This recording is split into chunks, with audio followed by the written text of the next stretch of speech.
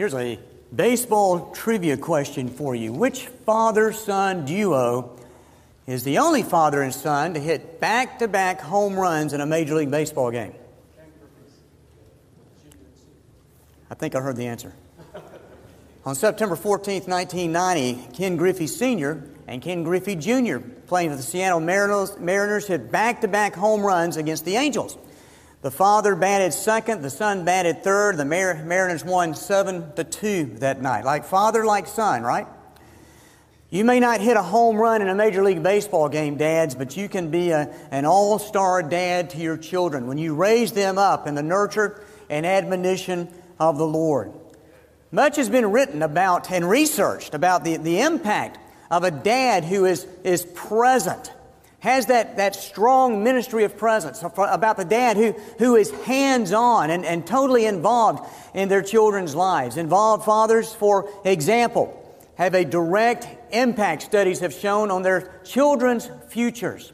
If you want your children to turn out like you picture them turning out, then you need to be involved. Take a look at this research. It's in your notes. We're going to put it on the screen. That illustrates the impact of involved fathers that they have on their children. Children who grow up with involved fathers are more likely to, 39%, more likely to earn A's in school. 45% less likely to repeat a grade in school. 60% less likely to be suspended or expelled from school. Twice as likely to go to college and to find stable employment. 75% less likely to have a teen birth. 80% less likely to spend time in jail. And you see the footnote on the link on your notes of where you can go and read more about this. 2 weeks ago, I preached from Genesis 37 on God loves your family. And as we looked at Joseph's messed up family, we saw that his passive father, his hands-off father, had much to do to contribute to the chaos of that family. There is no perfect family. And there is no perfect dad, except for our Heavenly Father. But we stressed 2 weeks ago that the Father sets the spiritual tone. The Father sets direction and must give direction through His leadership and through His example. Let's pick up on that thought today, and I want to just go back to some basics of family as we go to the very beginning. As you turn with me to Genesis chapter 1. We're also going to be in Deuteronomy chapter 6 rather. And we're going to be looking at 1 Corinthians 13 in just a moment. So let's review the basics of family as we read chapter 1, verse 1. In the beginning, God created the heavens and the earth. And then let's jump to verse 26. Then God said, let us make man in our image, according to our likeness, and let them have dominion over the fish of the sea, over the birds of the air, over the cattle, over all the earth and every creeping thing that creeps on the earth. So God created man in His own image. In the image of God He created him, male and female, He created them. And then chapter 2, beginning in verse 18. Chapter 2 of Genesis, beginning in verse 18. And the Lord God said, it is not good that man should be alone. I will make him a helper comparable to him. Out of the ground, the Lord God formed every beast of the field and every bird of the air and brought them to Adam to see what he would call them. And whatever Adam called them, that's what it was named. That was his name. So Adam gave the names to all the cattle, to the birds of the air, and to every beast of the field. But for Adam there was not found a helper comparable to him. And the Lord God caused a deep sleep to fall on Adam, and he slept. And He took one of his ribs and closed up the flesh in its place. Then the rib which the Lord God had taken from man He made into a woman, and He brought her to the man. And Adam said, this is now bone of my bones and flesh of my flesh. She shall be called woman because she was taken out of man. Therefore, A man shall leave his father and mother and be joined to his wife, and they shall become one flesh. And they were both naked, the man and his wife, and they were not ashamed. Well, what do we see here? First of all, remember God's design for the family. Sometimes it's helpful just to go back to basics, isn't it? The Bible opens with God creating the heavens and the earth, and the crowning moment of God's creation was when He created man and woman, as we see in verses 26 and 27. The fact that God created them in His image refers to their capacity, our capacity, to have communion, to have communication, to have intimacy with God and with one another. God created us for the purpose of relationships. We are relational creatures. We are wired to need each other. We are wired to need each other in the family. We are wired to need each other in the church family. We've talked about that. Paul in 1 Corinthians chapter 12 talks about how important it is to be the family of God, to be the body of Christ. We need each other. And He also created us with a spiritual nature. He created us, He wired us, He put a vacuum in our lives, a vacuum in our souls that only He can fill.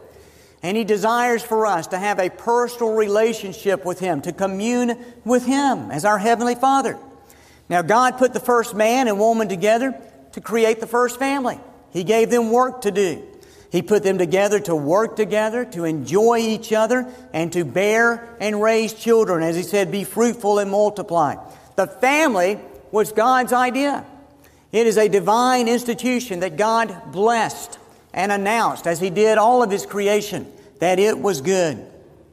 In 24 and 25, let's read those again, chapter 2, verses 24 and 25, we find 4 timeless principles that God instilled in His divine institution. Therefore, a man shall leave his father and mother and be joined to his wife, and they shall become one flesh.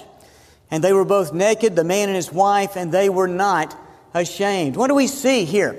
Instituted 4 principles into that first family that gives our families today in the 21st century strength. There is the principle of severance. We leave behind our family of origin and we build our own God-centered family. We still relate to our families, of course. We still have an interaction with our families, but they are not our number one priority any longer. Our first responsibility is to our spouse and then to our children. The principle of severance. And then there's the principle of permanence. God's intention from the very beginning was that marriages last a lifetime. He encourages us, He commands us, He desires for us to have that commitment that sticks through thick and thin and builds the marriage. That was God's design before sin entered the picture. And then there's the principle of unity. Shall become one flesh speaks of our togetherness, speaks of our oneness. We can be one when God is central in our lives. If I'm the God of my life, if I'm sitting on the chair of lordship in my life instead of Jesus sitting on the chair of lordship in my life, then there are going to be problems because I'm going to be selfish, I'm going to be proud, I'm going to be arrogant, I'm going to be hard-headed, I'm going to want to have my way all the time. God has to rule the family. If the family is going to have unity. We can be one when God is central in our lives. And then the principle of intimacy. We were naked. They were naked and were not ashamed. God's ideal is that man and woman have a great relationship in which God is honored, in which there is physical, emotional, and spiritual intimacy. Now think about the importance of this passage and this dynamic. Think about God's instituting the family, this divine institution. Before God ever said much about anything else, church, school, government, society, living in society, God instituted the family and gave the family top priority. So what does this say to us? As the family goes, so goes the church. So goes society. so goes our world. Strong families are important because the family is God's idea. In a story about some of the worst Mother's Day gifts ever given, the Houston Chronicle reported a story about Jerry Maltz giving his wife an iron on Mother's Day. He thought he was being funny, but he was also given a hint. So what do you think the wife did with that iron? Now don't go too far in your imagination here. When Father's Day rolled around, the wife gave Jerry an ironing board. What statement was she making? She may have been saying a lot, but here's what I got out of it. Hey, we're in this together. It's going to take both of us. We live in the same house. We live under the same roof. We work. We have responsibilities. We have all this going on. And we've got to work together to make this thing work. And that's what God intended for family members to do. God's desire is that every member of a family work together, share together, pull together, build harmony together, strive for Christ-centeredness together. Are you living out God's design for your family? Are you living out God's design in terms of permanence, severance, unity, intimacy? Are you working together? Second, practice God's love within the family. 2 weeks ago, we talked about how much God loves your family. We talked about God's love for your family. And God loves your family, blemishes and all. Again, we said there are no perfect families. There are families whose family members, when they come to Christ, are saved by the grace of God. And even when we mess up, God is still there for us. In addition, God's love, God's very special agape love is the glue that makes the family stick together. That's what holds the family together. Good old-fashioned, unconditional covenant love that is based on God's commitment with His people. That's what holds our families together. God's love is a love that will not let us go, that believes in us, that is sacrificing for us, that is totally unselfish, that is always forgiving and always full of grace. And families are called to practice that kind of love. God never says, hey, when you get your act together, then I'll love you.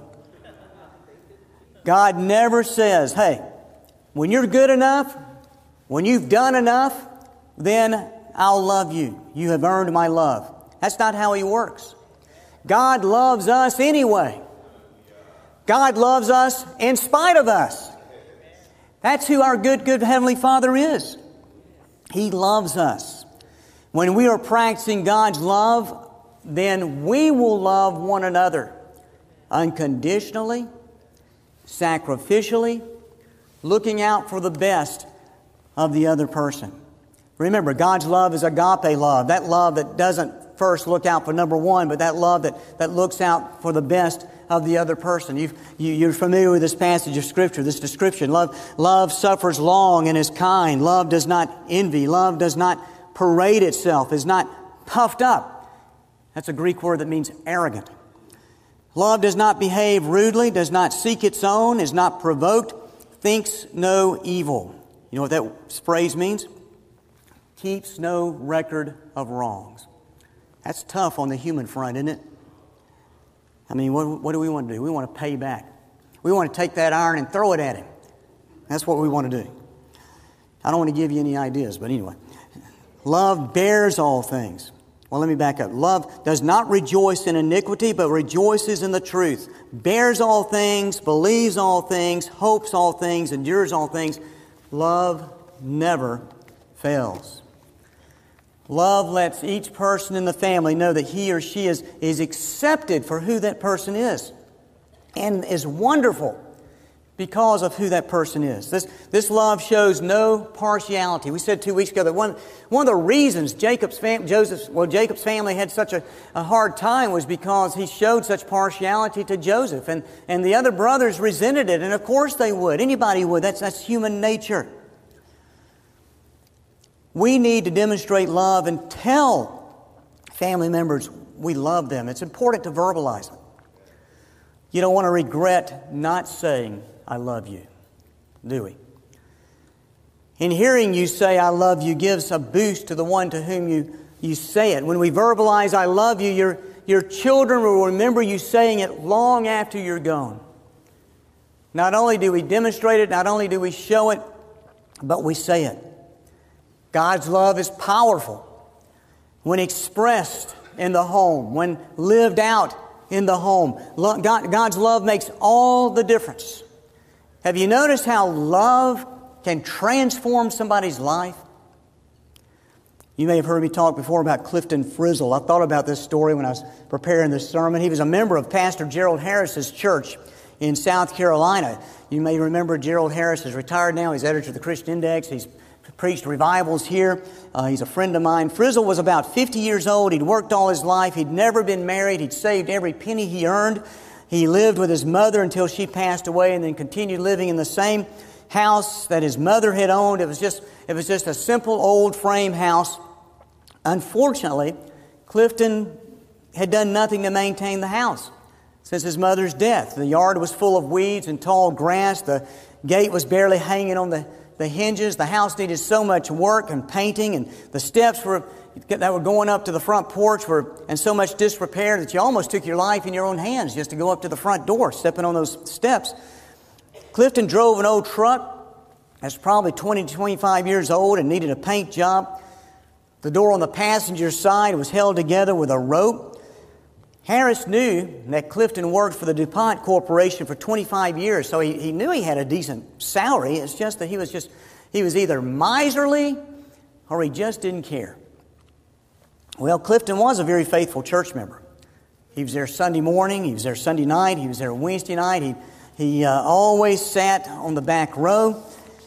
Harris didn't know if he gave to the church or not, but he certainly didn't seem to spend any money on himself. Well, something happened to Clifford. A widow moved in next door. And Clifton started noticing this lady next door. She was a lovely lady. She was probably in her 50s, somewhere in her 50s, very friendly. Harris drove by Clifton's house one day and noticed he had fixed that gate that had been needing fixing all that time. He had touched up the fence. He was having his house painted. And within 3 months, the house began to look like, man, the best looking house on the block. In fact, the showplace of the community. Everyone was talking about this change in Clifton's life and how much interest he was taking in his house. And then one Sunday, he drove up to church in a brand new Buick. And then 2 weeks later, Harris saw Clifton coming into the church with this widow lady on his arm. He didn't sit on the back row. He sat up front. And Harris noticed he was wearing a new suit. He was wearing a suit to begin with, and it was a brand new suit. And not too long after that, Clifton asked Harris to do their wedding ceremony. What happened to Clifton? Love happened to Clifton. Now that's the falling in love experience on a human level. But God wants us to fall in love with Him. Because He loves us. He cherishes us. He treasures each of us. He treasures your family. And He wants you to practice His kind of love in the family. How is God's love practiced in your family? How did you put God's love to work in your family last week? How can you put God's love to work and demonstrate God's love in your family this week? Well, not only that, third, follow God's plan in your family. In his book, Family's Still a Great Idea, H. Norman Wright wrote, just because intact families are fast becoming the minority, should we abandon the ideal? I believe God's plan and desire are that a family unit include both a man and a woman, faithful, healthy, and together for life. It can happen, and does happen. But I also think we should eliminate the phrase Wright's broken family, which attaches a negative stigma or a label to a person or a family. And this is important. Listen, no matter what state your family is in, you can be whole and healthy. People in all kinds of varied circumstances can demonstrate the healing and refining power of God at work in their lives. Listen, whatever situation we find ourselves in this morning, whatever category we fit into, your family can still be a Christian family that is Christ-centered and God-honoring and that can demonstrate the love of the Lord, that serves the Lord. It's just a matter of priority. It's a matter of focus. So start where you are this morning and build a stronger family. How? Well, I invite you to turn over to Deuteronomy very quickly. Deuteronomy chapter 6. And look at this passage of Scripture with me for a minute. Deuteronomy chapter 6, beginning in verse 4. Hear, O Israel, the Lord our God, the Lord is one. You shall love the Lord your God with all your heart, with all your soul, with all your strength. And these words which I command you today shall be in your heart. You shall teach them diligently to your children, and shall talk of them when you sit in your house, when you walk by the way, when you lie down, when you rise up. You shall bind them as a sign on your hand, and they shall be as frontlets between your eyes. You shall write them on the doorpost of your house and on your gates. So it shall be when the Lord your God brings you into the land of which He swore to your fathers, to Abraham, Isaac, and Jacob, to give you large and beautiful cities which you did not build, houses full of all good things which you did not fill, hewn out wells which you did not dig, vineyards and olive trees which you did not plant. When you have eaten and are full, then beware, lest you forget the Lord, who brought you out into the land of Egypt from the house of bondage. You shall fear the Lord your God and serve Him, and shall take oaths in His name. You shall not go after other gods, the gods of the peoples who are around you. For the Lord your God is a jealous God among you, lest the anger of the Lord your God be aroused against you and destroy you from the face of the earth. What do we see in this passage of Scripture about building a strong family, starting where you are, and from today forward, strengthening and creating an even stronger family? Well, first of all, God's place is established. God says He wants no other gods before Him. He's an intensely jealous God. So we as parents have to stop right now and just ask ourselves, is there an idol in our life that we need to eliminate? Is there something or someone in our life that we need to reprioritize? Because God demands first place in our hearts. And then we are commanded to teach our children the uniqueness of our home under God. Teach the children about God continually. Make sure they know the Lord is our God. The Lord is our God. The Lord is our God. This home is a Christian home, and the Lord is our God. This truth is foundational to a strong Christian home. God's place in the home and the family is established, and then it's established day after day after day. We continue to say, God comes first in this home. If you want to make your family stronger, then this is where you start. Where's God's place in your family? Where's God's place in your life? Not only that, second, God's Word is taught intentionally, deliberately. When the kids are small, of course, you can bring out the children's Bible story book at bedtime. I've got a couple of great recommendations from writers, friends that I know who have done a super job with newer Bible story books. We read God's Word together as a family. We learn verses together as a family. That's important. Today's families often expect someone else to teach faith to their children. Listen, what we do on Sundays is important. You need to have your children here, your grandchildren here. You need to be here because that small group Bible study experience that we're going to have in just a few moments at 11:10, that is so very important. But let me tell you what, we are supporting you, parents.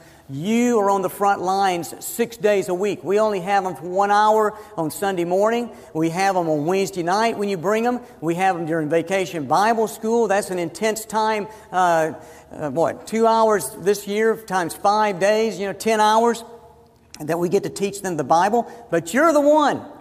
Don't pawn that off on somebody else. You need to be teaching God's Word in the home. The Christian faith must be taught and reinforced in the home 7 days a week. You teach the Bible. You teach the Christian life in word and in deed. You read Bible stories to your child. You let them see you reading your Bible. You memorize Scripture with your children. You pray with your children. What intentional steps are you taking with your children? Also, not only is God's Word taught, but finally, God's ways are followed.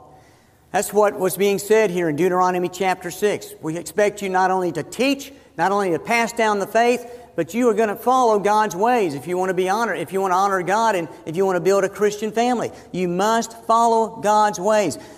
If the Bible says, not forsaking the assembling of yourselves together, as is the habit of some, and then we don't make the effort to get our family to church every week when we can be present in worship, then folks, we are not following God's ways. If the Bible says pray without ceasing, we don't give any attention to developing our prayer life, then we're not following God's ways. If the Bible says bring the whole tithe into the storehouse so that I can bless you, we're not following God's ways. We need to be sure. If the Bible says to read and let God's Word be your milk and your meat to nurture your life, and we neglect God's Word all week long, then we're not following God's ways. If we're commanded to forgive and we insist on holding a grudge, then we're not following God's ways. If we're commanded to be kind to one another and we're irritable and we're grumpy and mean-spirited and impatient, then we're not following God's ways. God's ways must be followed. If we're commanded to be filled with the Holy Spirit so the Spirit can bear His fruit in and through our lives and empower our lives with a strength that is not our own, the only strength that can sustain us, and we are not being filled with the Holy Spirit, then we are not following God's ways. And dads, through all of this, you're the one setting the pace, setting the tone to lead your family to follow God's ways. What steps are you taking to be intentional in your family life, to lead your family to follow God's ways? Are you following God's ways in your own life? Are you setting an example that helps set the tone and the direction in your family? Someone wrote, "My father is a Christian. He leads his household well. With instructions from the Bible, right behavior he'll compel. Yet he steers us with compassion. His gentle love is true. He conforms to our Lord Jesus so we'll know just what to do. He teaches us with purpose, guides us in all godly ways, so we'll take the right path and serve the Lord each day." I'm glad you're a Christian, Dad. You help me see things clearly. I'll always look up to you and love you very dearly. Let's pray together. Father, once again, we thank you for being our Heavenly Father, a good, good Father who loves us, who's there for us, who saves us when we turn to you in salvation, who forgives us when we turn to you in confession, who promises to provide our every need, who calls us to trust fully and completely. Once again, Lord, we pray for our earthly dads. Lord, give us the strength, the wisdom, the stamina, the endurance, the perseverance to run the race in a way that pleases you and to be the dads that you want us to be, that you desire us to be, that our families need us to be. In the name of Jesus we pray. Amen.